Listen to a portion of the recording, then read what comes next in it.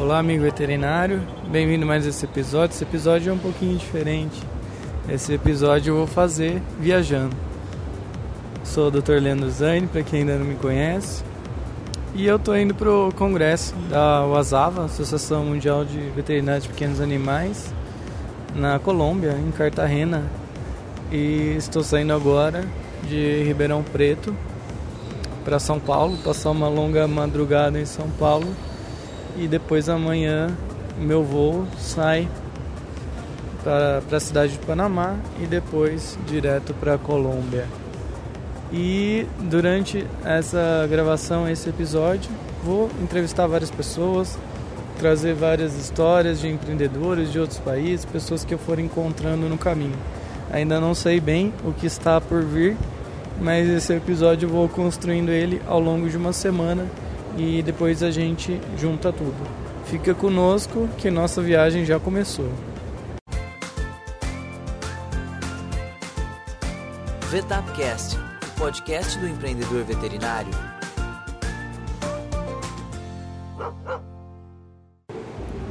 Continuando a gravação aqui, nem saí de Ribeirão e já tem um veterinário aqui para entrevistar. O Gabriel Miller, veterinário, clínico, endócrino, trabalha aqui em Ribeirão também e também está indo lá para a Colômbia. A gente não vai no mesmo voo de São Paulo, mas de São Paulo de Ribeirão para São Paulo a gente vai no mesmo voo. E aí, Gabriel, ansioso aí para a viagem? Bastante, né? Viajar para um congresso desse mundial é sempre interessante aí para agregar muita informação, ainda mais aproveitar passear um pouquinho de lazer, né? Vai ser bem legal, bem ansioso. Legal, o Gabriel tá tirando férias também, saindo de férias hoje, primeiro dia, né? Bastante tempo sem férias. E o Gabriel, inclusive, foi nosso aluno na turma do curso online de empreendedorismo, na turma de maio de 2016. E aí, como foi sua experiência no curso, seus conceitos de empreendedorismo? Conta um pouco aí, pessoal, do seu aprendizado. Achei bastante legal, assim. O curso me deu uma outra forma aí de pensar na minha carreira, na profissão, como eu posso melhorar a minha forma de administrar a minha própria carreira, né? E me deu aí algumas ideias para colocar em prática ainda esse ano que vem, para a gente conseguir acabar fazendo da medicina veterinária, né, fazer com que a nossa carreira na medicina veterinária seja mais bem vista e a gente conseguir se posicionar um pouquinho melhor aí no mercado. Hoje, principalmente, né, muita gente se formando, muita gente se especializando e a gente precisa ter algum diferencial. E eu acho que o curso deu uma boa base aí para abrir realmente outras ideias, tentar ter alguma coisa de diferente aí para poder se destacar. Fala um pouco da sua formação, o curso que você fez de especialização, como foi essa experiência? Eu formei pela Universidade Franca em 2010 e aí desde a minha formação eu sempre gostei muito da área de endócrino, né? Eu sou diabético e aí acho que isso acabou me trazendo um pouquinho para a parte dos hormônios. Eu sempre, né, tive que ficar um pouquinho antenado nessa parte que muita gente não gosta e isso acabou sempre me atraindo bastante. E em 2014 eu comecei então a pós-graduação pela Inclivepa de São Paulo em endocrinologia e metabologia veterinária. Então formei agora no final de 2015 e aí em 2016 já comecei então a fazer a parte de especialidade, só atendendo os pacientes de endócrino, né, encaminhados, e em um outro hospital que eu trabalho, né, que é na Univet, eu faço a parte de clínica geral. Mas a especialidade realmente é o que me deixa bem feliz, né, e com a minha carreira. Eu vi que na especialidade eu consegui me encontrar realmente, né, fazer aquilo que eu gosto, e foi bem legal, bem interessante. E sua especialidade, que é endócrino, a gente ainda não entrevistou ninguém de endócrino, então é legal pra gente conversar. Eu falo, né, que é igual a nutrição, que é a minha, que ainda é pouco reconhecida. Quais são as suas estratégias para o seu crescimento, para você divulgar, para você gerar essa demanda, já que é um serviço que ainda é o que o clínico faz? Por que vai ser passado para um especialista? Então, hoje, a especialidade, eu acho que ela vem para tentar ajudar o clínico geral a resolver alguns casos que são um pouquinho mais críticos e que eles, né, às vezes as pessoas não conseguem lidar muito bem com a situação. O proprietário já vem com muito mais informação, né, às vezes ele já vem questionando o diagnóstico e né, manifestação clínica que o paciente tem. E aí eu acho que nessa parte da endocrinologia eu tento ajudar o clínico nesse sentido, né? Então, a partir do momento que o clínico não consegue mais lidar com aquele caso ou, não, né, ou precisa de alguma ajuda, de algum adicional, alguma coisa nesse sentido, eu tento, né, oferecer o meu serviço. Então, tento divulgar bastante pelo Facebook e sempre nos bate-papos, né? Boca a boca com os colegas veterinários, né? Passar aí que se precisar é só entrar em contato. Às vezes eu faço atendimento direto na clínica dos colegas. E eu acho que esse é uma das formas aí da gente fazer a divulgação e mostrar que a especialidade vem para ajudar o clínico geral, né? Na verdade, não é para dividir mercado ou para ser concorrência. Hoje o mercado está exigindo pessoas cada vez mais especializadas e tem uma demanda muito grande para isso. Então, eu acho que isso aí acaba sendo importante. Então percebam a dica aí da carreira do Gabriel, que é fazer a transição gradual de carreira, que a gente sempre fala, né? Hoje ele é clínico, trabalha no hospital, pretende atuar na especialidade, mas está migrando aos poucos, porque até ele construir o nome na especialidade demora um pouco, e conforme os clínicos vão tendo uma experiência boa com os atendimentos dele, os casos que ele resolve, isso vai gerando uma reputação, e depois com essa reputação ele ganha a melhor propaganda, que é o boca a boca, e daí assim ele vai crescendo até um dia que ele vai atuar só na especialidade. É esse o plano? É isso aí, buscar mais ou menos aquilo que São Paulo hoje já tem bastante, né? Um mercado bem estabelecido nas especialidades, e eu acho que o futuro aqui do interior ou até de outras regiões que ainda não estão iguais a São Paulo, é isso aí, é fazer contato, fazer um boca a boca, né? Passar por essa parceria com os outros colegas. Beleza, então, Gabriel, boa viagem para nós. Nosso voo sai em 20 minutos e depois a gente conta como foi.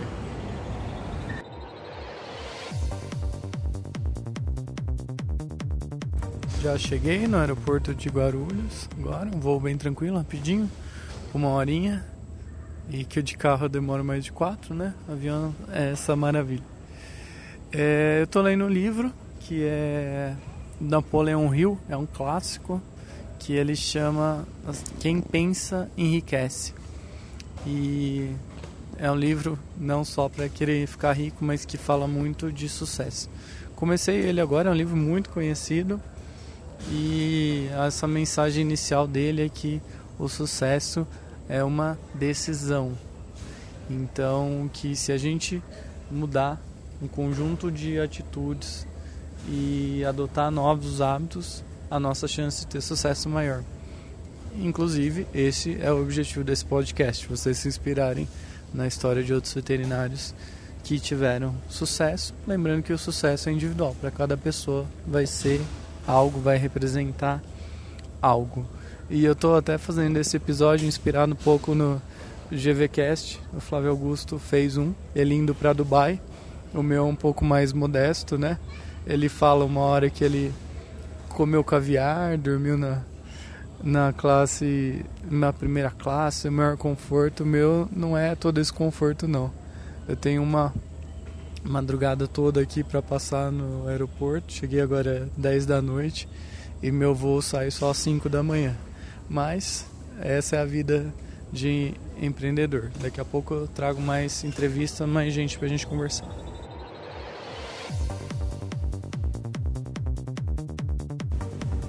Continuando aqui na sua conversa, agora é 1h08 da manhã.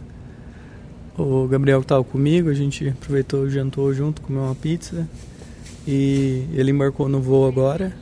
E o meu é só às 5 da manhã. Então agora eu vou ficar sozinho o tempo. Até chegar a pessoa que eu conheço que vai nesse outro voo. E até a gente jantando, conversamos algumas coisas que até eu queria compartilhar com vocês. Sobre trabalho e qualidade de vida. De não buscar só essa rotina louca, que às vezes a gente vê muitos veterinários vivendo, né, com baixíssima qualidade de vida, mas ter algo que pode ser diferente. E é isso que eu acredito, e é isso que a gente pratica, principalmente com a tecnologia. A gente não precisa necessariamente estar no lugar trabalhando, mas a gente pode usar a internet para fazer coisas à distância, que é o episódio anterior aí, a entrevista que eu fiz com o Casé. Então, nesse serviço de teleradiologia, eles conseguem, vários radiologistas, né, uma equipe de 10 radiologistas hoje, consegue estar em casa fazendo um laudo para qualquer parte do Brasil. São 800 laudos que eles fazem por mês hoje. Então a tecnologia encurtando essas barreiras, essas distâncias. E a gente tem muito que usar isso ainda, e na medicina veterinária a gente usa muito pouco. Por exemplo, outra história que aconteceu aqui, eu saindo de Ribeirão, uma veterinária de São José dos Campos entrou em contato comigo que precisava de uma nutrição parenteral para um gato dela mesmo, da própria veterinária. E aí ela já foi me passando os dados, já foi me falando as coisas. E conforme eu desci do avião, já também pedi mais informações para ela. E no final das contas, estava eu numa fila do check-in, uma fila grande que demorou bastante tempo. E enquanto eu esperava na fila, eu já formulei a bolsa de nutrição parenteral, baseado nas necessidades do gato dela, e passei para ela qual seria a fórmula ideal para ele. Então isso me permitiu que eu trabalhasse mesmo estando numa fila de aeroporto, né? Que às vezes seria um tempo que a gente estaria perdendo. Assim como é o podcast, né? A gente aproveita um tempo que a gente estaria no trânsito, fazendo qualquer outra coisa chata e que não precisa pensar. A gente está aproveitando para estudar. E pode ter várias oportunidades pra gente. Então é questão da gente saber identificar e buscar essa qualidade de vida. Eu acredito que é algo que dá pra gente ter. Mas você pode falar, na minha rotina hoje é muito difícil, trabalho demais, faço plantão, é tudo muito cansativo. Mas onde você quer chegar? Onde que é seu estado desejado? Qual seria seu nível ideal de qualidade de vida? E não vem me falar que veterinário não pode ter, porque pode ter sim. Eu conheço vários que estão num nível bom de trabalho, já atendem bem, conseguem ganhar bem por isso, e também conseguem ter uma boa qualidade de vida, e é isso que eu valorizo bastante. Não só ganhar dinheiro, mas saber viver para usar esse dinheiro. Bom, daqui a pouco eu volto com uma entrevista ou com uma reflexão.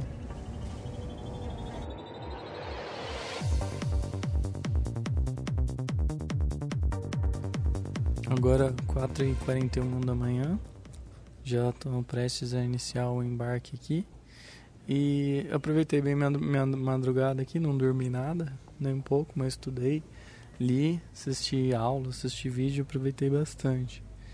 Aí queria deixar um recado para vocês, que a gente segue esse modelo de estudo formal, que a gente tem que ir para aula, tem que assistir uma aula com o professor para aprender. Mas o empreendedor pode aprender em qualquer lugar, até mesmo no aeroporto, né? Que foi o que aconteceu comigo aqui. E outro modelo é que seguir horário de trabalho, ter hora para entrar e hora para sair. E hoje em dia com a tecnologia não tem mais isso. A gente sempre está trabalhando e a gente não se restringe a um horário comercial. Porque muitas pessoas seguem um horário comercial de trabalho, mas muitas vezes não estão trabalhando, estão apenas presentes fisicamente no local de trabalho, mas não necessariamente estão trabalhando. E eu aproveitei minha madrugada sozinho aqui no aeroporto para trabalhar. Trabalhei bastante, estudei, tive várias ideias, redigi aqui a missão, visão e valores da empresa, de uma forma que eu já queria faz tempo, mas amadureceu a ideia na minha cabeça agora, de uma forma bem inovadora e diferente. E logo vocês vão ouvir isso, que a gente está com vários projetos além do curso de empreendedorismo, várias coisas para de fato impactar a medicina veterinária. Ainda não encontrei ninguém para entrevistar, mas assim que possível trago alguém para conversar com a gente. E agora vamos pegar o avião e mais algumas horinhas voando. Até logo.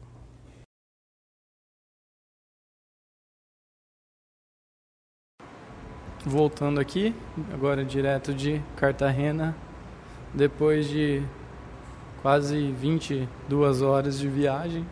A gente chega no hotel, acho que vai estar tudo liberado, mas não, ainda não temos quarto liberado. Isso faz parte. Contar algumas coisas que eu pensei durante esse último trecho da viagem.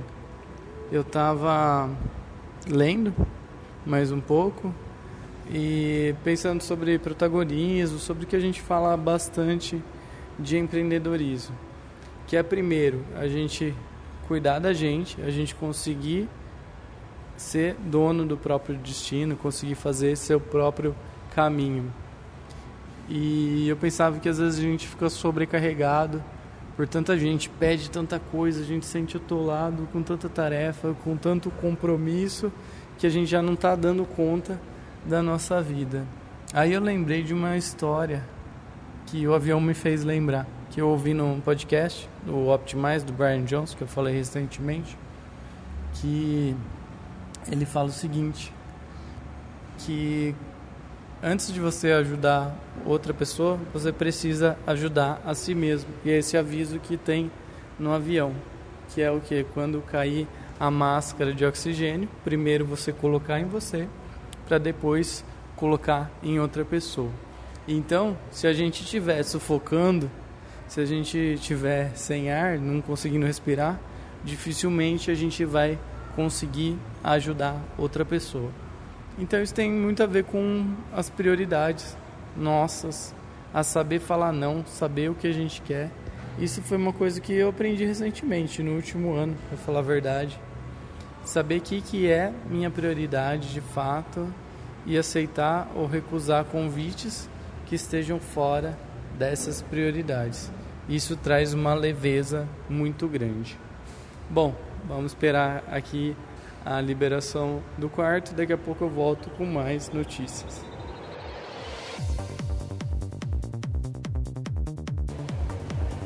Pessoal, finalmente eu consegui uma entrevistada que eu estava falando, que eu estava tentando conseguir uma veterinária aqui para conversar com a gente, a doutora Thaís Novaes.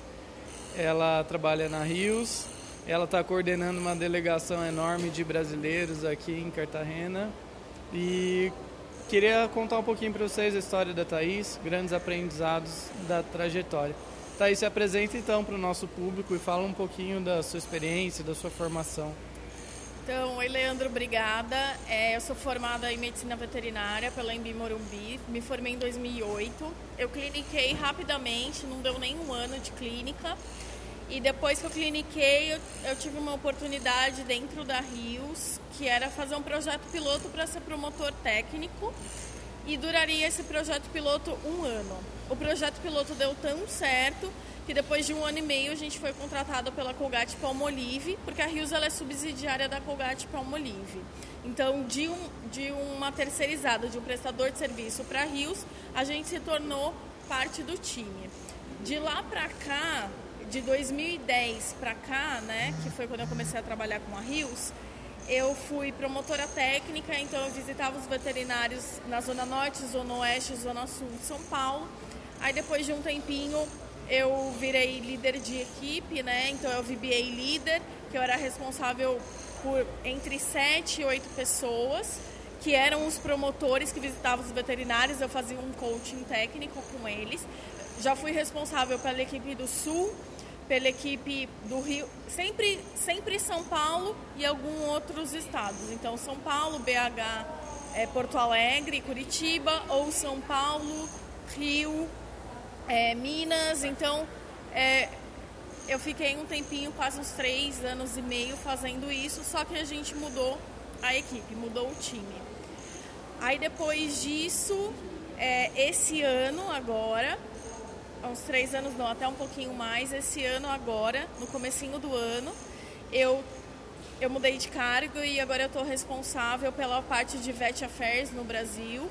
Então toda a parte de desenvolvimento de material, webinars, né, que é a nossa educação continuada, toda a parte que está relacionada com o veterinário e que leva a informação para o veterinário, eu sou responsável. Eu estou aqui no WSAVA porque dos objetivos da educação continuada é poder proporcionar para os veterinários esse tipo de congresso. Então, faz desde o começo do ano que eu estou responsável agora por isso, que eu estou nesse cargo. E foi até nesse cargo que eu te conheci, né, Thaís, que ela me convidou para o webinar de doenças alérgicas em maio de 2016 e foi bem legal, foi uma experiência boa. Thaís, eu queria voltar um pouquinho na parte mais comercial lá que você fez. Você saiu da clínica e foi para o comercial. E a gente até estava conversando hoje mais cedo dessa área comercial, de tomar chá de cadeira nas clínicas veterinárias, coisa que eu já fiz também. E essa área é meio vista com preconceito, né? Especialmente pelo veterinário clínico. Sim. Como que foi essa experiência? Então, no começo, eu sabia que eu não gostava de clínica. Eu falei, bom, eu tenho que sair daqui. Aí fui para a área comercial. No começo foi um pouco difícil, porque assim, você não conhece nenhum veterinário, os produtos você também não conhece, então eu tive que começar a estudar os produtos e aí começar a ter relacionamento com os veterinários, conhecer os veterinários para poder fazer com que eles me atendessem, fazer com que eles vissem um benefício na visita. A gente realmente tem muito preconceito nessa área, porque a pessoa fala assim, nossa, estudou 5 anos, fez pós-graduação, estudou 7 anos para não clinicar ou para trabalhar na rua. E realmente, eu tenho pós, eu sou oncologista e assim, é bom para mim, porque eu trabalhava na rua, hoje em dia eu trabalho no escritório, mas é bom porque agrega conhecimento na sua visita, você consegue ajudar o veterinário em outras coisas. A gente toma muito chá de cadeira, muito, de veterinários normalmente que a gente não tem relacionamento, ou de veterinários que às vezes estão bem ocupados, tudo, mas o importante é você criar o relacionamento, porque aí você manda uma mensagem, marca um almoço, que aí você consegue passar a sua mensagem. Hoje em dia, de 2010 para cá, eu acredito que esteja bem melhor, que os veterinários estão olhando a parte comercial com outros olhos, que eles entendem que a gente está levando um benefício para eles. Eu não posso dizer das outras marcas, mas a Hiltz tem uma coisa muito forte, que é assim, eu não vou chegar e entregar um monte de amostra, ou toma aqui o papel e vou embora.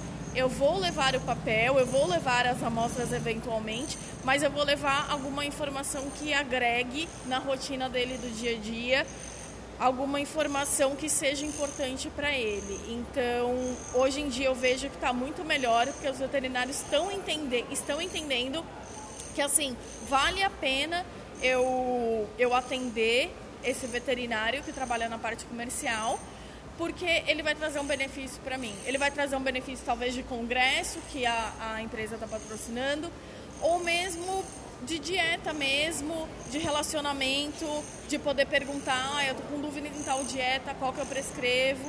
Então eu acho que hoje em dia está bem melhor e eu acho que a tendência é só melhorar, mas tem preconceito. Uma veterinária que eu visitei, ela falou exatamente isso. Se os veterinários soubessem aproveitar, porque essa visita é uma oportunidade que eu tenho de estudar, já que eu estou aqui na minha clínica e esse representante vai trazer uma informação nova. Então, preconceitos à parte, né, é um serviço que pode ser valorizado, e aqui no podcast a gente fala de opções de carreira, E é uma opção de carreira boa. Você tem horários mais regulares, né? Você não precisa, por exemplo, trabalhar à noite e no final de semana, não é assim? É assim na maioria das vezes, né? Claro que a gente tem eventos de final de semana, esporadicamente, mas não é aquela coisa do veterinário. Igual no plantão. O plantão, o cara tá te ligando de madrugada, ou você tem que ir todo sábado pra clínica. A gente trabalha de final de semana às vezes, mas é planejado, dá pra você se planejar, não são todos os finais de semana, isso é legal. O problema é que assim, tem tudo tem um lado bom e um lado ruim, né? O problema é o trânsito, eu tava conversando com o Leandro hoje mais cedo, é o trânsito, é o estresse do trânsito, quem vive em São Paulo é o rodízio, tem tudo aquilo que talvez canse mais do que você ficar dentro de um lugar mesmo, mas é questão de se adaptar e tentar entender, tipo, os diferentes veterinários. Esse veterinário tem um perfil diferente do outro, então eu vou ter uma abordagem diferente, mas o mais importante é você mostrar para ele que vale a pena te atender. Sim. E a remuneração é boa, você tem, normalmente, não são todas as empresas, mas tem benefícios de mercado, então é uma área que vale a pena.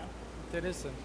Thaís, fala um pouquinho da experiência aqui no congresso, da proposta da Rios. Hoje a gente teve um pré-congresso, né?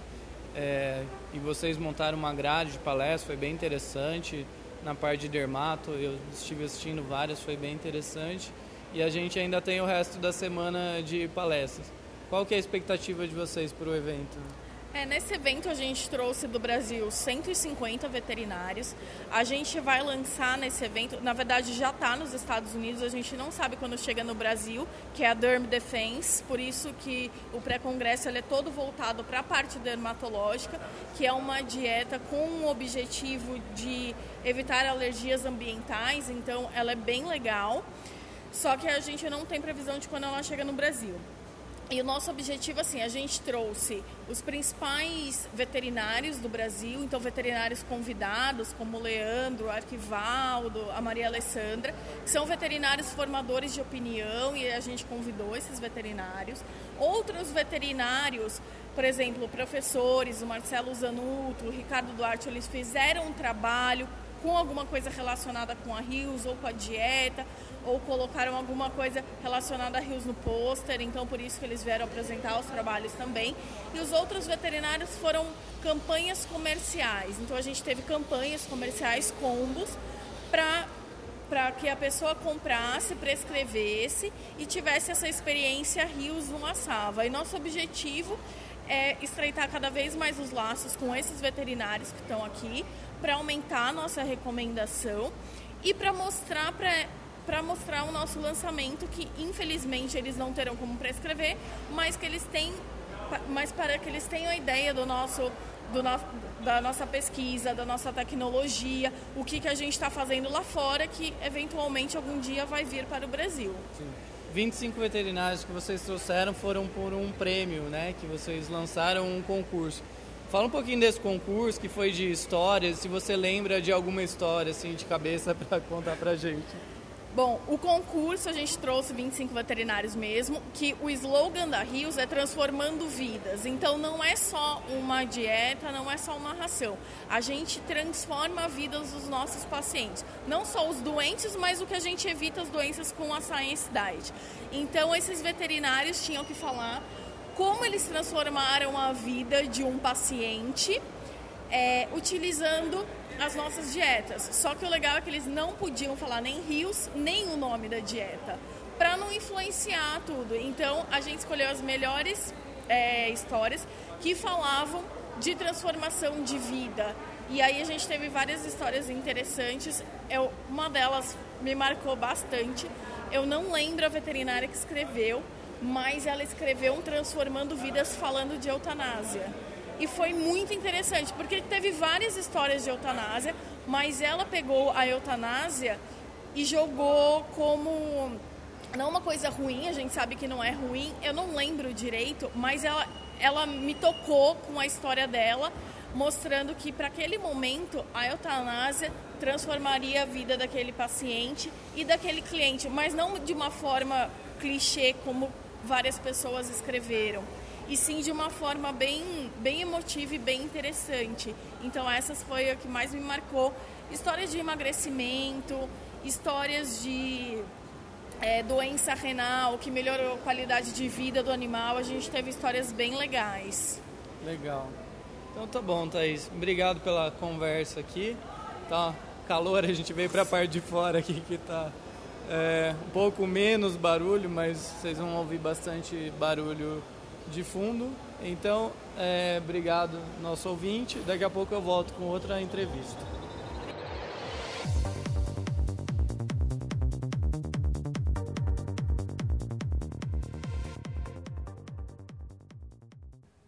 Oi pessoal, fazendo aqui um balanço do primeiro dia de congresso. Achei tudo muito bom, tudo muito organizado, uma organização exemplar, tirando o calor um pouco nas áreas externas que não tinha ar-condicionado, mas tudo muito certinho, as palestras começando no horário certinho, então a organização muito boa.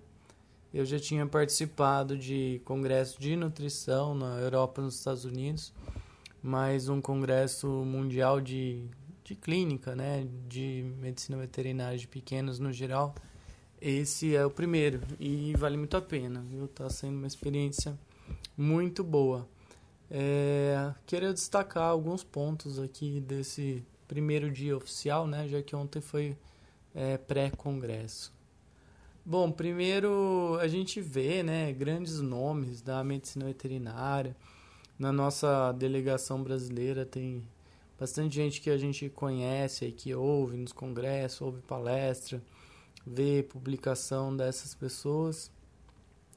E eu queria deixar uma mensagem aqui sobre isso, que essas pessoas não são super dotadas, super dons e gênios necessariamente, mas são pessoas que se esforçaram para conquistar isso. Eu tenho um grande amigo que estudou comigo, morou comigo, foi meu padrinho de casamento, e ele sempre falou isso, que a diferença entre nós e nossos professores é apenas a experiência, o tempo de rodagem. Então, até nos podcasts que eu tenho acompanhado, eles falam isso, que não existe esse dom natural, a pessoa nasceu para isso, que é uma coisa que ela vai praticando até se tornar bom. E às vezes a gente não se julga merecedor dessa conquista. Você pensa, imagina eu, um palestrante num congresso internacional. Mas por que não? Não pode ser a gente que vai estar lá na frente. É questão de trabalho e de dedicação. E hoje eu pude ver de vários colegas que eu encontrei que tiveram esse trabalho, essa dedicação. Um deles é o Marlos, que é cardiologista, professor em Curitiba, na Federal do Paraná. E eu lembro que quando eu estava no terceiro ano de faculdade, em 2004, eu levei meu cachorro, um cocker, cardiopata, para fazer eco em Jabuticabal. E ele que fez, e ele, não sei, acho que estava no doutorado naquela época. Então, há 12 anos atrás. E hoje ele é um cardiologista reconhecido. Ele contava pra gente, a gente almoçou junto, e ele contava como que tá legal o serviço de cardiologia deles lá, o grande número de pacientes que eles atendem, que eles acompanham, a qualidade das pesquisas que eles estão produzindo. Ele falou que até agora, nesse ano, ele já publicou 13 artigos, e o ano nem acabou ainda, faltam 3 meses. Então é legal ver essa evolução. Mas essas pessoas são gênios, são superdotadas? Não necessariamente. A gente também pode chegar nesses patamares. Outro destaque é que teve a cerimônia de abertura do congresso, daí foi à noite, né? Finalzinho da tarde, à noite. E teve danças típicas, foi bem legal. Mas depois disso teve alguns prêmios, e um deles foi um veterinário de destaque. E a a que foi escolhida para oferecer esse prêmio, ela fez um discurso legal antes de anunciar a vencedora.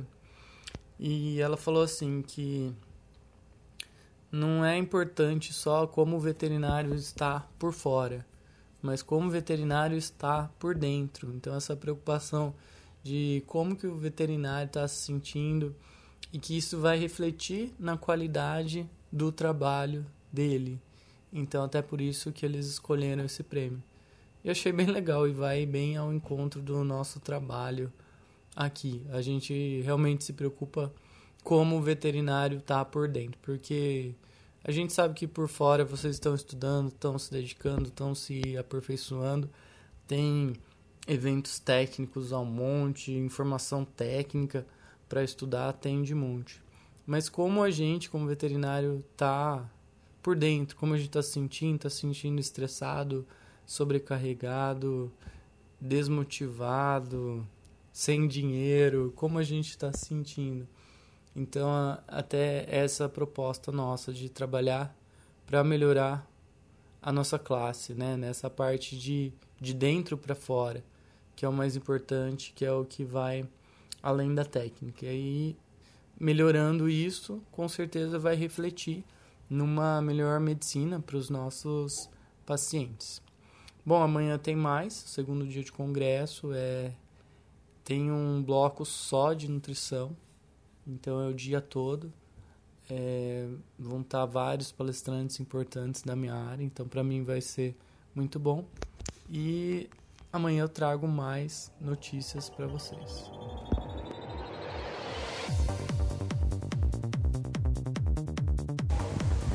O pessoal conseguiu um entrevistado aqui, que eu estava tentando faz tempo, que é Douglas Costa, né? Nome de jogador de futebol. Douglas é veterinário em Alfenas. Douglas, fala um pouquinho pro pessoal, pro nosso ouvinte, que é os veterinários, estudante de veterinária, da sua formação, onde você estudou, que curso que você fez pós, você está fazendo ainda, né? Então, eu sou formado em Alfenas, na Unifenas, formei em 2001. Tenho pós-graduação em clínica, cirurgia, ultrassonografia, ortopedia e agora estou fazendo cardiologia. Ótima formação. E além de todas essas especialidades, você tem a sua própria clínica, certo? Isso, eu tenho 2 clínicas, sendo que recém-formado eu trabalhei em uma clínica 2 anos e logo em seguida já montei a minha. E como que foi a montagem da sua clínica? Conta os desafios, começar a abrir as portas, conseguir cliente, como que foi? Então, na verdade, eu venho de uma família bem humilde, tive bastante dificuldade para começar. Como eu trabalhei 2 anos nessa outra clínica, eu acabei angariando um pouquinho de clientes. Quando eu abri minha clínica já não... Lógico que foi difícil, mas já não tanto se tivesse montado logo que formei. Mas assim, montei com pouco dinheiro, com uma infraestrutura bem abaixo do que hoje eu tenho. E esse dinheiro veio da onde? Você conseguiu economizar? Foi empréstimo? Foi da família? Você economizou enquanto você trabalhava em outra clínica? Como que foi? Bom, na verdade, abrir a clínica foi com empréstimo, mas para você ter noção, em 2003 eu montei a clínica com 10 mil reais, sendo que esse dinheiro foi usado em reforma do local, que não era meu próprio. E 3 meses de aberto tive que vender um carro, que é a única coisa que eu tinha conseguido no outro trabalho. E foi de trabalho, foi trabalhando e fui juntando. E conforme foi movimentando, fui tendo mais crédito em banco, consegui alguns empréstimos do governo, que aí foram favorecendo a infraestrutura.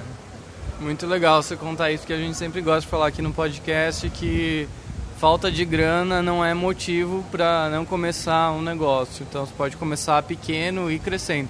É claro que sua clínica inicial ainda não tinha a estrutura que você queria, né? Mas com o tempo você conseguiu ir se equipando.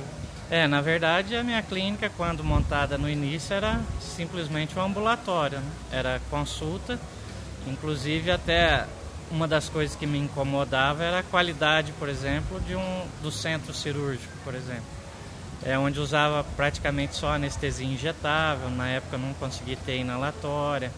E foi aí que depois, por ter isso na mente de querer sempre melhorar, inclusive com cursos e tudo, que fui cada dia melhorando.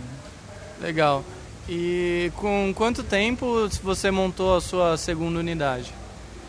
Na verdade, assim, eu fui sempre um pouco meio rápido nas coisas. Com 1 ano da matriz, eu já montei a filial na minha cidade onde eu nasci, né? Então, com 1 ano depois que eu fiz a abertura da matriz, eu montei uma filial na minha cidade natal, né? Sim. E quantos habitantes tem sua cidade mesmo? A cidade da matriz tem 70 mil e da filial tinha 15 mil na época. 15 mil. E hoje a filial eu tirei dessa cidade e levei para Alfenas também. Tá. Então hoje eu tenho 2 em Alfenas.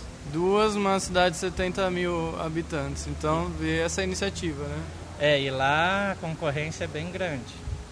Assim, deve ter em torno hoje de clínicas, não falo clínica bem montada, mas de veterinários que atendem em torno de 20 por uma cidade de 70 mil. É bastante gente, né? E cada vez vai ser mais, né? Devido ao grande número de cursos que tem no Brasil. Fala pra gente quais são suas principais dificuldades no dia a dia da clínica, como que é pra você, se você tem equipe, como que é seu final de semana, suas férias. Você tá aqui na Colômbia essa semana, o negócio tá andando lá, como que tá sendo? Então, na verdade, até agora com praticamente 16 anos de formado, não cheguei a tirar férias. Eu posso te dizer que eu fiquei longe da clínica 7 dias nesses 15 anos e agora esses mais 9 que a gente está aqui. Inclusive a gente trabalha sábado e domingo. Sim. E você vai todos os sábados e domingos? Agora eu vou a cada 15 dias, eu dou plantão sábado e domingo. E no fim de semana, que seria folga minha, eu estou em Belo Horizonte fazendo a pós em cardio. Sim, então sem parar mesmo. Não tem muita descanso não. Mas eu gosto, se não fosse uma coisa que eu gostasse, eu acho que eu não faria. Essa é uma característica que a gente vê muito grande, né? Que quando a gente vive essa vocação, é tudo menos cansativo. Que nem hoje, eu tô saindo de um dia intenso de congresso, foi muito cansativo, já tô bem cansado, minha cabeça está cansada, mas foi muito bom, valeu muito a pena esse esforço. Então, aí cansa bem menos, né? É muito mais interessante. E as dificuldades do dia a dia com clientes, pagar conta, gerenciar o dinheiro, como que é? Essa para mim é a minha maior dificuldade que eu tenho, a parte de gerenciamento. Inclusive agora, 1 mês atrás, eu dei uma revolução lá, principalmente porque eu não consigo ser veterinário e administrar ao mesmo tempo. Minha rotina de atendimento é muito grande e então eu deleguei funções na clínica, que eu acho que é uma coisa que eu teria que ter feito há bem mais tempo, porque a gente acaba perdendo muito dinheiro e às vezes se estressando por coisa que não era da competência do veterinário, por exemplo. Mas eu acho que essa dificuldade, eu acho que é da maioria dos veterinários, que a gente acaba não acompanhando a evolução que a gente tem. A gente cresce como profissional, cresce a estrutura, mas a parte administrativa a gente deixa para trás. Sim. E você pode falar quais funções que você delegou e qual foi o resultado disso, de alívio, de tranquilidade? A primeira coisa foi que, assim, igual eu falei, em 15 anos eu descansei 7 até hoje, né? Sem contar esse período que a gente está aqui.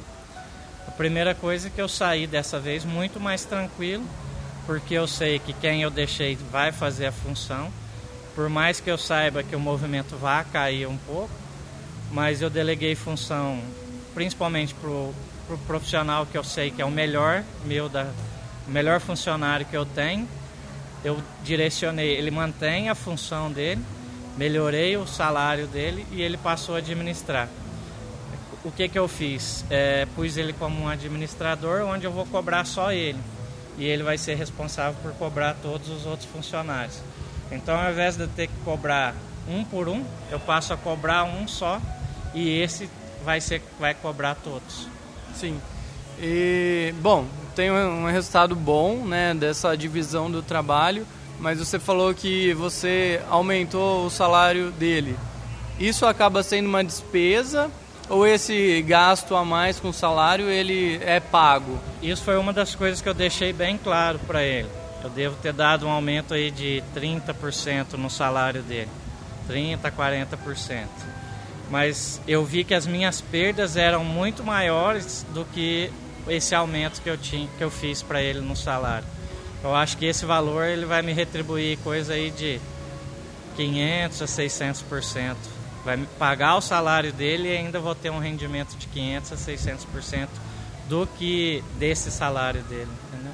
Então vale a pena, né? A gente ficar mais próximo do que a gente faz melhor, que é a medicina.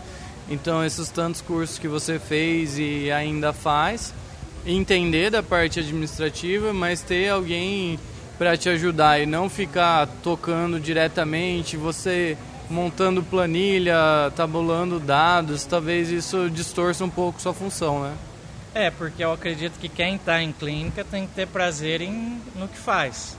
E a parte administrativa não é uma coisa que me dá prazer, assim. Então, eu gosto de clínica, gosto de cirurgia. E para você fazer uma clínica bem feita, eu acho que você tem que ter tempo e paciência. Então, para mim, eu acho que quanto mais longe eu ficar da parte administrativa, melhor vai ficar meu trabalho. Sim, eu vejo isso, que veterinários se deslocando muito da função técnica, foi até o que aconteceu comigo e gerando uma frustração, porque é necessário gerenciar o negócio, é necessário fazer marketing, mas aí a gente se perde da função inicial de ser veterinário, de descobrir coisas novas e ver o que está saindo de artigo, de publicação, o que o pessoal está fazendo de novo em outras partes do país ou até do mundo, né, que a gente está vendo aqui no Congresso. Isso gera até um desânimo, né, no veterinário a longo prazo. Fala pra gente, você estava me contando agora pouco antes, das suas práticas de cirurgia, você tem uma conduta um pouco diferente de manter o animal internado, como que você faz isso? Então, na verdade, isso foi uma necessidade que eu via e que, na verdade, a gente não vê, geralmente, na maioria das faculdades. Geralmente, faculdade opera o animal, assim que ele retorna da anestesia, ele é liberado. E foi uma necessidade que eu vi, conforme o movimento foi aumentando, que às vezes o animal que eu liberava no mesmo dia, o cliente queria um respaldo e nem sempre eu poderia dar esse atendimento com qualidade, porque às vezes já estava em outro atendimento e às vezes um simples vômito se tornava num quadro mais grave, porque a pessoa também deixava de ligar bem tempo depois, onde o animal teve vários episódios. Então, uma coisa que poderia resolver logo no primeiro episódio, voltava já o animal desidratado, ou o proprietário até preocupado com coisas normais da anestesia, que eu não pude conversar no telefone, e aí ele ficou sem uma posição sobre aquilo. Então foi uma necessidade que eu vi na minha rotina, e fui percebendo essa necessidade. E qual foi o resultado disso? Primeira coisa é o sossego, né? Pra você não estar numa consulta e a pessoa te ligando desesperada. Então, também não te retirar de um atendimento. Você já terminou aquele serviço, você tem a obrigação de dar um acompanhamento, mas que você pode fazer isso de uma forma mais simples, o animal estando do seu lado ali. Sim. E você tem funcionários para estar olhando e fazendo aquilo. Legal. E você estava também falando do seu esquema de atendimento, que você procura resolver todos os problemas do cliente ali na hora. Conta um pouquinho mais isso. Então, na verdade, isso é uma falha que eu acho muito, até que eu comparo muito. Eu gosto de trabalhar a minha profissão muito com medicina humana. Sempre olhando que a medicina humana é melhor do que a gente e olhando o que a gente é pior do que eles.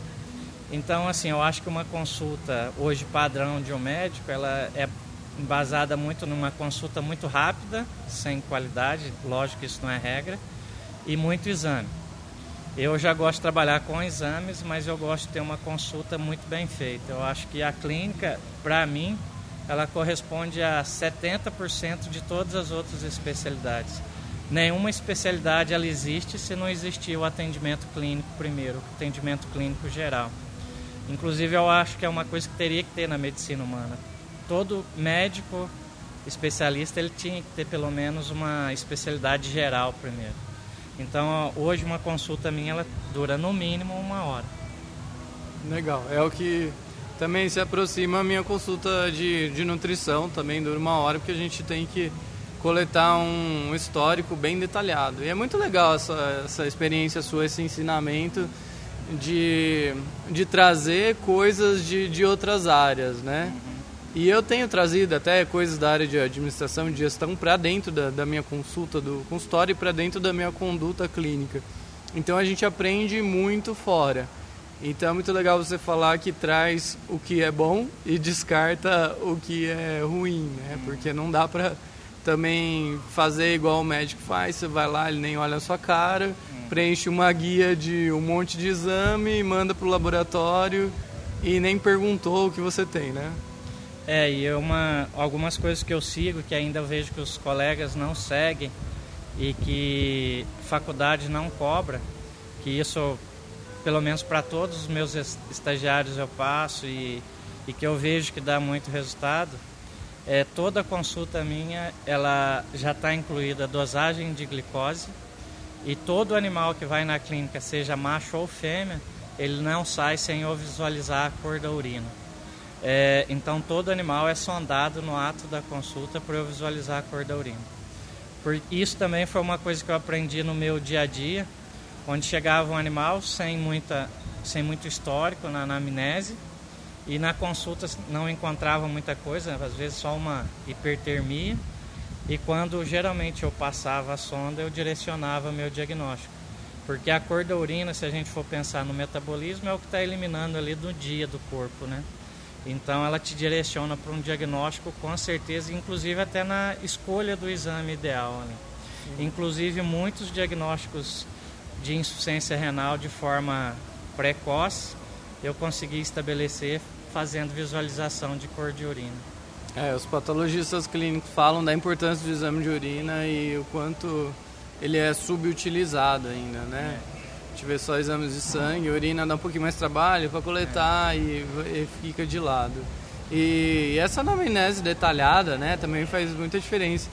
Na primeira palestra que a gente teve hoje, né, nesse fórum de nutrição, foi sobre a avaliação nutricional do paciente, né? E ela falava da anamnese nutricional e para perguntar além, né, do que ele come ração, que é o que a gente vê nas fichas veterinárias.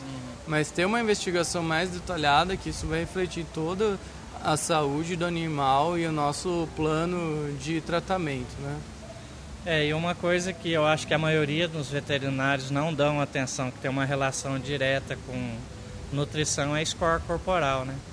Porque às vezes a gente dá um diagnóstico de diabetes, dá um diagnóstico de hiperadreno, mas muitas vezes não dá uma atenção tão específica ao score corporal, que tem uma relação direta às vezes com a maioria das patologias, né? Isso, assim você vai me ajudar a vender meu treinamento que eu faço nos hospitais de cuidados nutricionais avançados para paciente internado. Mas é isso mesmo, obrigado por falar esse ponto.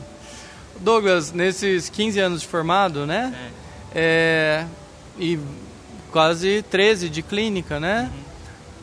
Qual foi seu principal aprendizado, assim, que você fala, nossa, se eu soubesse isso no dia que eu comecei, hoje eu nem estaria na clínica, eu estaria atendendo só por prazer e nem precisaria de dinheiro, poderia tirar mais dias fora. Qual foi seu principal aprendizado? Então, na verdade, eu acho que com relação a dinheiro, ainda é uma falha grande que eu tenho. Eu acho que eu poderia ganhar mais trabalhando menos, que é onde eu ainda quero mudar essa parte administrativa. Até mais por perda, às vezes perda de serviço já realizado. Então, esse é uma coisa que a parte administrativa eu ainda acho que tenho que aprender muito.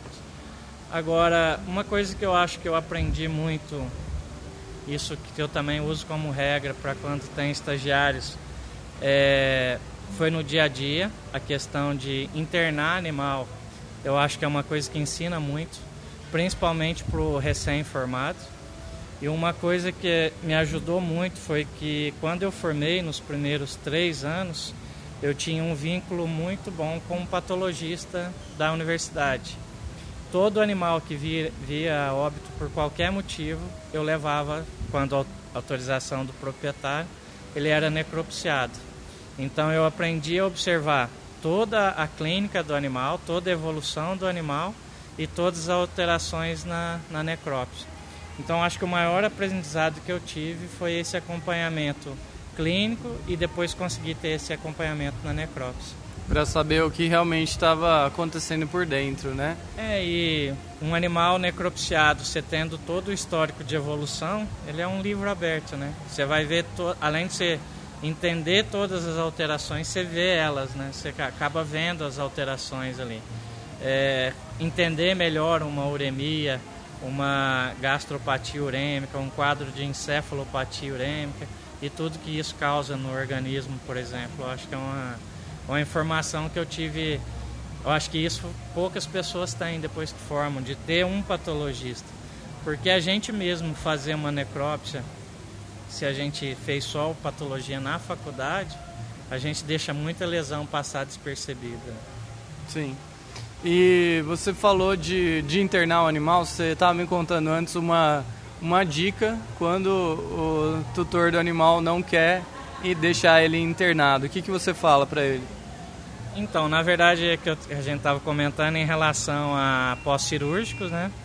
Aí voltando a comparar com medicina humana, dificilmente você vai ter uma pessoa que fez um acesso abdominal, que é por qualquer cirurgia, receber a alta no mesmo dia de um procedimento onde tem esse acesso abdominal. Então eu comparo bem com a medicina humana e a pessoa acaba entendendo que realmente se ela faz um acesso abdominal, ela mesma não vai querer sair do hospital ali no mesmo dia, né? Sabe todos os riscos e o tanto que já é bom ela estar dentro do hospital para ser medicada com mais rapidez, né? De fato é um bom argumento, uma boa estratégia. Voltando no que você falou de ficar fora essa semana e que você ficou só 7 dias antes e agora está ficando. Eu presumo que você está se preparando para isso nos últimos meses, porque tinha a viagem marcada e você falou, não posso perder essa oportunidade de participar do Congresso Mundial e eu tenho que fazer a clínica rodar. E como que foi essa preparação? Então, na verdade, da outra vez que eu saí também foi para um congresso, foi para a Anclivepa, também ganhei o congresso na época, ganhei da Bayer. Então foi as únicas vezes que eu saí realmente da clínica. As 2 vezes que eu fiquei muito tempo longe foram essas 2 vezes, que foi para o congresso da Anclivepa, se eu não me engano, em 2005 e agora. Na verdade, em relação a esse congresso, como eu recebi ele com uma antecedência um pouco maior, eu me programei principalmente com essa questão de mudança na parte administrativa. E dessa vez eu saí bem mais tranquilo, porque eu já tenho um veterinário que ele trabalha comigo e ele fez estágio comigo desde o 2º ano de faculdade. Então, na verdade, ele tem o conhecimento dele da faculdade, mas ele se moldou a trabalhar da forma que eu já trabalhava. Inclusive com essa questão de sondar todo o animal, de ter um padrão de atendimento semelhante ao meu. Sim. Douglas, já concluindo aqui, se você pudesse fazer uma coisa para a melhoria da medicina veterinária no Brasil, qual coisa seria? Eu acho que uma coisa que falta muito, que se eu pudesse, seria uma união da classe. Eu acho que a nossa classe ela é bem desunida, principalmente em cidades do interior. Eu não sei se você tem essa dificuldade trabalhando, né, na parte de nutrição. Na minha região, assim, os meus concorrentes diretos, eles não me encaminham o animal. Às vezes preferem perder o animal do que encaminhar, sendo que eu sou o único que tem o eco na região, sou o único que tem raio-x e sou o único que tem ultrassom. E às vezes o proprietário me procura por espontânea vontade e você vê que a pessoa estava relutando de pedir esses exames só para não passar. E uma coisa que eu prezo na clínica é ética. Eu acho que mesmo quando eu vejo uma coisa que eu acho que eu não faria daquela forma, eu não critico. Eu tento, lógico que eu tento demonstrar que o padrão vai ser diferente, mas eu acho que não justifica você prejudicar um colega, assim. Então, eu acho que a questão de ética profissional e união da classe é o que falta muito. E aí eu estou trabalhando nisso, né? Não eu, mas um grupo em Ribeirão Preto, que a gente tem um grupo de veterinários empreendedores, que a gente se reúne uma vez por mês, já falei disso aqui no podcast. E é um encontro informal para a gente se unir, tem até uma palestrinha, uma discussão sobre gestão, mas é mais para a gente se conhecer e se unir acima de ego, acima de vantagens por isso, mas para a gente junto fortalecer a classe. Então a gente segue um movimento lá que não tem hierarquia, então não tem líder, não tem presidente, não tem eleição, não tem cargo, não tem remuneração, né? Acima de tudo, é mais um movimento de pessoas que querem melhorar a classe. E a gente encoraja que qualquer veterinário pode fazer a mesma coisa em qualquer cidade do país.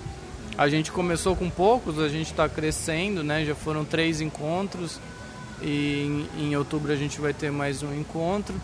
E agora a gente está expandindo para fazer um segundo encontro do mês, para ter a cada 15 dias, e vale muito a pena. Então a gente sugere que isso possa ser criado para a gente cultivar essa união da classe, cultivar que existem sim veterinários que querem fazer a diferença, que acreditam numa medicina veterinária melhor, e se a gente trabalhar junto, a gente tem muito mais força, né? Com certeza, até porque assim, ainda mais a gente que trabalha em cidade do interior e acaba que a gente atua numa gama de especialidade maior, até pela necessidade da região e até pela necessidade de manter a parte financeira da clínica. Mas assim, com certeza eu sei onde está a minha maior deficiência, e se tivesse essa união na classe ali, com certeza a gente passaria a bola, né? Então eu acho que a questão da união, ela vai fortalecer nisso. Se você puder ter alguém em que você confie, que trabalhe melhor que você numa área, você vai ter um respaldo positivo para o cliente, para o animal e o aprendizado para os dois lados, né? Sim. E essa união da classe não precisa necessariamente vir do CRMV. Eu já vi veterinário reclamando disso. O problema é que o CRMV não faz o que a gente precisa. Eu até quero trazer alguém do CRMV para entrevistar aqui, para falar como a gente pode usar melhor o CRMV. E eu vou buscar essa pessoa para entrevistar em breve. Mas um empreendedor que a gente sempre fala e a gente destaca, o empreendedor ele se coloca como protagonista, não como vítima. Então, se eu posso melhorar, eu posso criar um movimento, eu posso ir atrás, eu vou. Eu não vou esperar dos outros, eu não vou esperar do governo, de qualquer entidade, né? Sem criticar também o conselho. Eu acho que a gente não compreende bem o conselho e a gente não sabe usá-lo da melhor forma. Mas a gente precisa ir atrás, nós mesmos. Não precisa do conselho falar, que é o que você falou aí, para a gente ser ético, porque ele já fala isso, para a gente não falar mal de outro veterinário, porque o conselho já fala isso, mas muitas vezes a gente comete esse erro, né? Critica o outro colega para o cliente, e nisso a gente só vai levando a profissão para baixo, né? Eu acho que a desvalorização da classe, ela está mais relacionada a atitudes dos profissionais que estão a campo do que do próprio conselho. Porque até há pouco na palestra do Gioso, uma das principais coisas que ele falou foi a questão do valor. Você não tem que preocupar o quanto o outro cobra, você tem que preocupar em agregar o valor no seu atendimento. Eu trabalho numa cidade de interior de 70 mil habitantes, onde o valor da minha consulta hoje já está a R$120. E eu tenho certeza que isso ajudou os outros colegas também a subirem o valor. E eu não acho o valor do meu atendimento alto, mesmo sendo uma cidade de interior, porque eu sei que eu agreguei valor àquele atendimento, entendeu? Sim. Mas ao mesmo tempo eu vejo colega que quer resolver de uma forma ali bem mais rápida, já prescreveu o tratamento no ato da consulta sem exame, e às vezes cobrar R$20 a menos, ou R$30 a menos, onde às vezes o custo efetivo dele na consulta foi muito menor que o meu.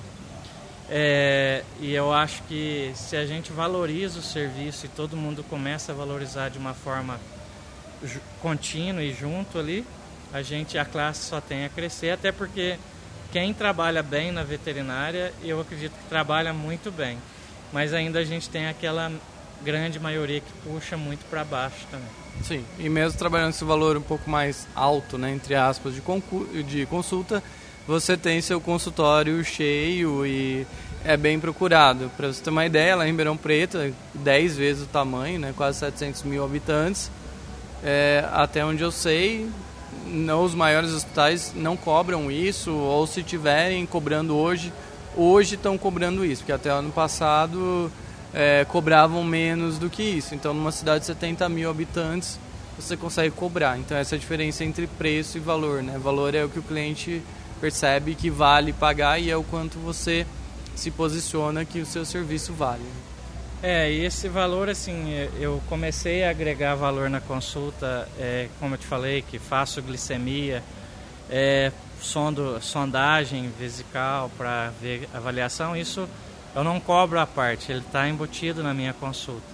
Mas isso serve para mim como informação, né, como se fosse mais um sinal clínico para mim. Então eu vou ter um resultado maior no atendimento e de qualquer forma foi uma coisa que eu padronizei também, a minha consulta ser muito explicativa. E geralmente eu faço comparações com coisas que a pessoa vai entender. Então, para cada sistema do animal, eu tenho uma comparação com alguma coisa do dia a dia da pessoa. E isso faz a pessoa entender muito melhor o que está acontecendo no animal. Uma consulta de 120 em 1 hora vale mais do que 2 consultas de 60 em meia hora cada? Eu acredito pela satisfação profissional de saber que...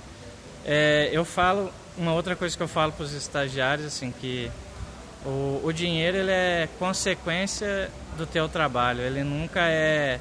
Você não pode entrar na clínica e abrir a clínica pensando que você tem que ganhar 5 ou 6 mil, mesmo que você tenha uma conta para pagar de 5 ou 6 mil naquele dia. Porque se você entra para trabalhar a sério, esse dinheiro ele vai vir naturalmente. Isso eu posso falar porque eu comecei bem por baixo, consegui coisas, isso eu até postei no meu Face quando viajei para cá, consegui coisas que eu nunca imaginei que ia conquistar. Para você ter uma noção, antes de... eu formei em faculdade particular, mas com crédito, e no período que eu fazia faculdade eu trabalhava na roça como peão. Eu era retireiro, né, que é o ordenhador de vaca, para o meu pai, lógico, mas de uma família bem pobre.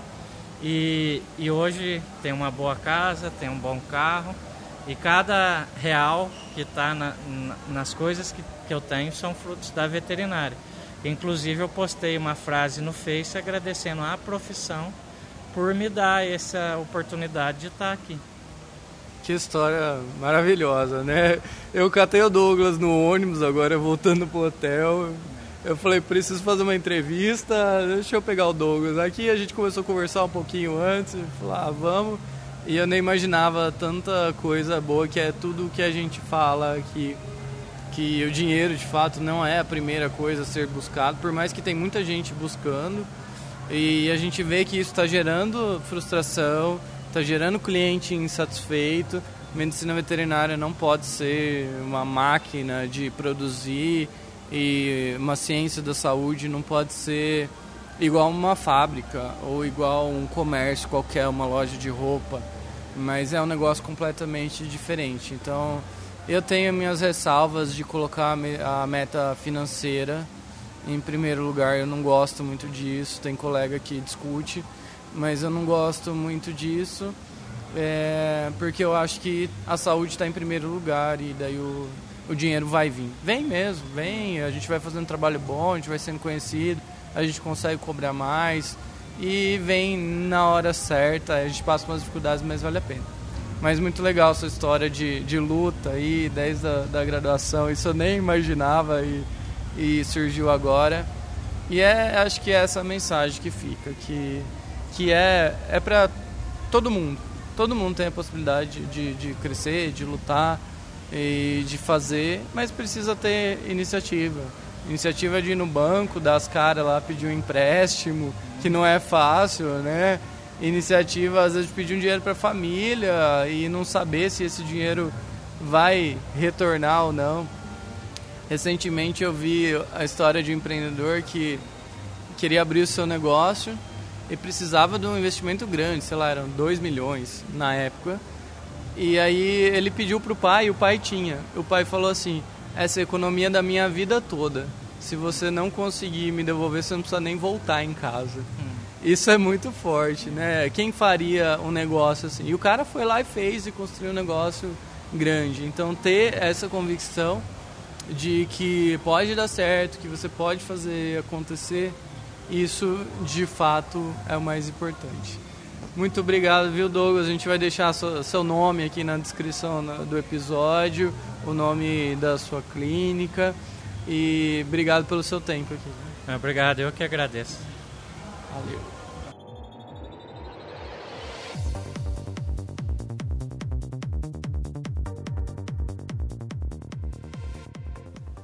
Bom, voltei eu agora sozinho. Grata surpresa essa conversa aí com o Douglas. Realmente nem imaginava tanta história que ele tinha. Depois que acabou, ele ainda contou mais histórias de superação e grandes dificuldades que ele passou. E você vê o brilho nos olhos para realizar as coisas, né? O amor à profissão e quanto isso vale, né? A gente fala tanto mal, reclama da profissão e ver esses exemplos dá um novo ânimo para mim. E ele mostrou uma postagem que ele fez agradecendo por tudo que ele tinha conquistado e recebeu muitos comentários da família, de amigos, de clientes. Foi muito assim, comovente até de ver isso. E também não necessariamente precisa ter essa história de superação, de dificuldade financeira. Não necessariamente é isso, né? Eu não venho dessa história, não tenho a mesma história. Nunca precisei trabalhar, nunca passei essa dificuldade financeira, né? Eu falo isso com humildade para você, mas só para a gente ver esse tipo diferente de perfil, mas também eu estou conseguindo conquistar minhas coisas.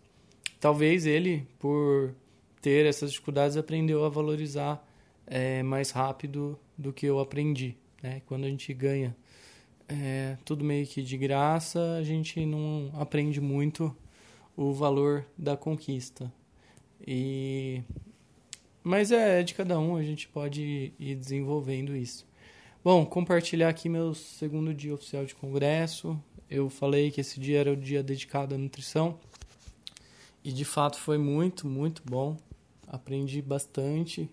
É legal ver a experiência do que as pessoas fazem em outros países, né? Coisas que eu falo em aula estão em consonância com o que eles falam, ou coisas que eu podia falar, eu peguei as dicas para falar mais, coisas novas para estudar, tantas coisas para aprender. Então foi muito bom. Foi basicamente em inglês e espanhol, né? Eu falei que realmente não tenho uma super fluência. Eu entendo, sei lá, uns 70%, 80% do inglês. Espanhol também, por aí, dá para entender. E uma barreira importante que a gente precisa quebrar é o idioma. De fato, é um estigma que eu sempre vivi. E eu fui superando durante a pós-graduação, né? Durante o mestrado e doutorado, nas viagens que eu fiz para fora do país, nos congressos que eu participei. Então, perdendo medo de falar, perdendo medo de se expressar mesmo. E é só assim que a gente aprende. Não adianta fazer curso o resto da vida e que a gente não vai aprender, de fato, a se comunicar. E algumas dicas sobre isso. Primeira coisa, não vai ser do dia para noite, né? E às vezes a gente quer que seja do dia para noite e fica frustrado porque a gente queria saber inglês e não sabe. Então é um processo longo de aprendizado e a gente tem que buscar o melhor método. Não adianta se poupar, não adianta querer assistir um filme sem legenda, coisa que eu também não consigo hoje ainda.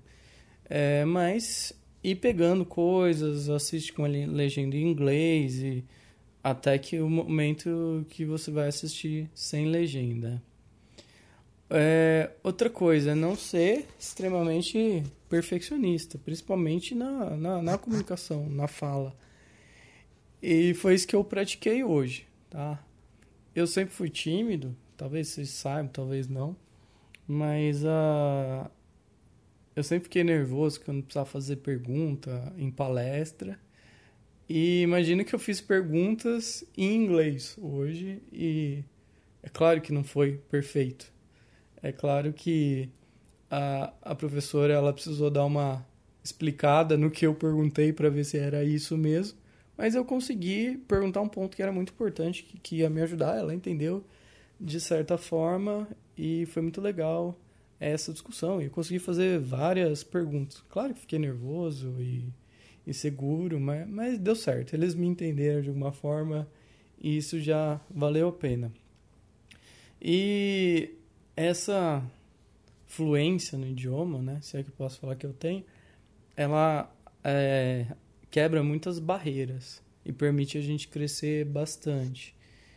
E essa primeira palestrante, que ela trabalha nos Estados Unidos, ela faz um trabalho muito parecido com o meu, de nutrição, faz a parte de telemedicina e atua de forma independente, não ligado à universidade, não ligado à indústria de alimento. Aí eu falei, quer saber? Vou falar com ela. Aí ela estava meio parada esperando entre uma palestra e outra.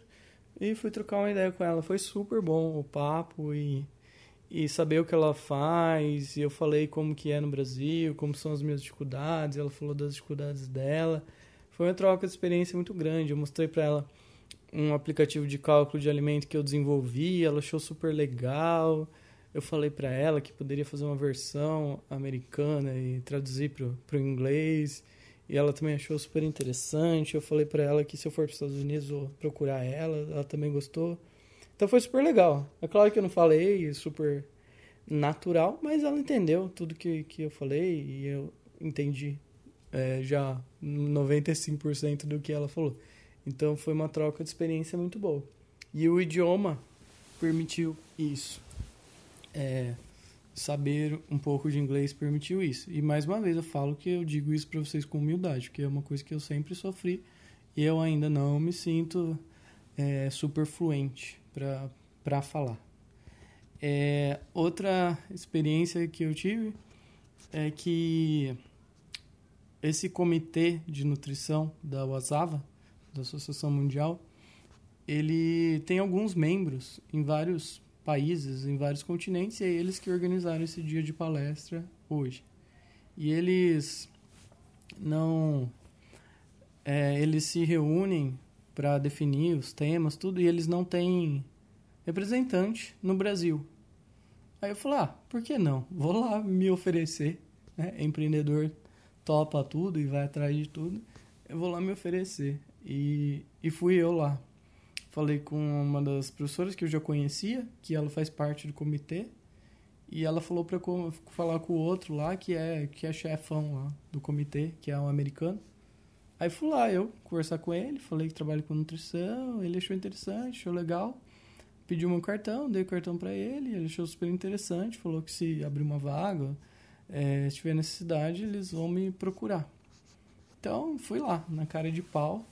E quem não chora não mama, né? Então, quem sabe, eles me chamam e eu vou fazer parte de um comitê global da minha área. E eu sou super top para isso?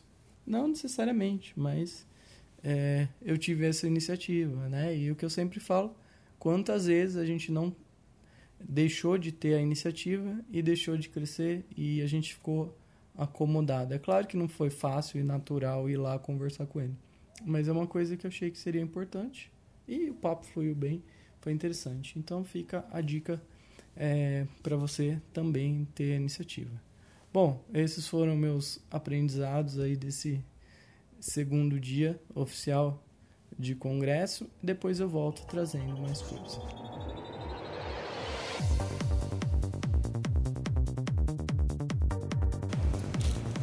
Bom, já finalizando aqui, última transmissão. Nos outros dias de congresso eu não gravei. Aliás, na quinta eu nem fui no congresso, fui passear um pouquinho, aproveitar a praia. Foi bom o passeio. E na sexta assisti congresso, teve a parte de gestão, foi bem legal. Fiz contatos, conheci um palestrante internacional que é uma pessoa super capacitada. Troquei uma ideia com ele, é um holandês, trabalha com a parte de gestão. Ele também tem formação em nutrição, então é uma carreira bem parecida com a minha, mas claro que com muito mais rodagem. E foi super bom. Aí saímos de Cartagena às 13h30 e chegamos em São Paulo, 00:30. Estamos bem cansados. Tá eu aqui com o Gabriel de novo. E aí, Gabriel, cansado? Nossa, bastante cansado. Saí antes de você, saí 9h30, cheguei 11h30 e agora meu próximo voo 12h30. Mas valeu. E o Gabriel tá tentando adiantar o voo para 8 da manhã, que é o meu voo. Então agora são 3h10 da manhã e a princípio eu vou às 8 e ele vai tentar ir junto para Ribeirão e a gente vai encerrando aqui. Alguns aprendizados últimos aí. Eu tive a situação desagradável, né? A aeromoça passou servindo a bebida, abriu a coca, explodiu, voou tudo em mim, meu cabelo, minhas costas. Eu não gosto de coca e fiquei tudo molhado. Aí a gente pensa, né, que a gente fala que tem que tratar as pessoas bem, valorizar as pessoas, e uma forma de não explodir e manter a calma. E faz parte. E também, nesses dias de congresso, eu tive uma ideia de um projeto novo aí na área de nutrição, e aproveitei lá que já tinha as pessoas que eu precisava para fazer esse projeto ir para frente. Conversei com pessoas de dois lados, de empresa, de universidade, para fazer isso rodar, e a gente conseguiu avançar bem a ideia, e aproveitei no voo para já redigir o projeto, porque eu preciso mandar ele rápido para ser aprovado. Então para o começo da semana que vem a gente já tem tudo certo. Então mais uma produtividade aí. Eu não ia dormir no voo, não consigo. Tava no corredor, todo mundo passa batendo no ombro, é bem agradável. Então aproveitando para produzir. Mas Gabriel, aproveitando que está aqui bocejando do meu lado, me fala como foi sua experiência como um todo aí no congresso, o que você aprendeu como que eram as praias, ou como os veterinários estão fazendo em outras partes do mundo. Como foi esse aprendizado? Eu acho que quando a gente vai para um congresso desses em um lugar turístico, a gente, né, divide um pouco aí as prioridades, mas o congresso realmente eu fui, achei bastante legal, foi bem proveitoso. Conheci alguns profissionais que eu sempre achei muito interessantes e produtivos. Então tem uma veterinária endocrinologista dos Estados Unidos, que é a Débora Greco, e ela estava num stand lá da Purina, conversando com as pessoas, só que sem identificação, né? Eu conheço ela por trabalho, não pelo rosto. E aí ela me chamou para falar sobre ração, eu, né, até fui, ouvi, mas falando, vai falar mais uma vez, vai falar mais uma coisa, né, de ficar enchendo linguiça. Quando eu olhei pro crachá dela, que eu vi que era mulher, eu já falei, opa, vamos tirar uma foto e discutir algumas coisas aí. Então foi bem proveitoso. E as palestras também, né, consegui aí assistir algumas palestras de endócrino, ver o que a gente tem já de atualização na parte do lado internacional aí, da pesquisa científica. Agora, as praias também fizeram parte, né? Então, conhecer algumas ilhas, conhecer um pouco da cultura do país, que é próximo da gente, mas tem algumas diferenças bem legais ainda. Então, foi proveitoso nos dois aspectos, tanto para relaxar quanto para aprender também bastante. Gostei bastante. E ontem, final de congresso, a gente teve uma festa de encerramento, foi uma festa na praia. Teve banda colombiana, furacão, foi bem animado. Furacão também, tudo isso. Ameaça de furacão, né? O furacão Matthew, que passou pela costa ali da Colômbia, Venezuela. E a gente tava lá esperando ele, mas ele não deu muitas caras, não. Ainda bem, graças né? a Deus. E antes de sair de lá, a gente pegou muita chuva. Meu voo atrasou quase 1 hora. O do Gabriel ficou parado aí em Bogotá um tempo também, mas graças a Deus estamos aqui. Só falta mais um voo. Bom, e a gente vai encerrando aqui então essa grande experiência, né? Eu agradeço a Rios por ter proporcionado isso, né? Por ter patrocinado a nossa ida, que sem esse apoio a gente não teria tido toda essa experiência. E já agradeci, trouxe a entrevista aí com a Thaís. A Thaís foi muito gentil e nos auxiliou em tudo que a gente precisou. Realmente a gente se sentiu bem amparado lá em todos os momentos, muito bem acomodado, foi tudo muito bom. E muito bem organizado. E continuamos nos falando no próximo episódio. Eu trago um novo entrevistado. Teve grandes nomes aí que eu conversei lá no congresso e que eu já combinei entrevistas. Pessoas que estão aí dando palestra, pessoas bem conhecidas, 2 pessoas, autor de capítulo de livro, e eu já combinei de trazer entrevista. Então fiquem no aguardo que nos próximos episódios estarão no ar com essas pessoas. Um grande abraço e até o próximo episódio.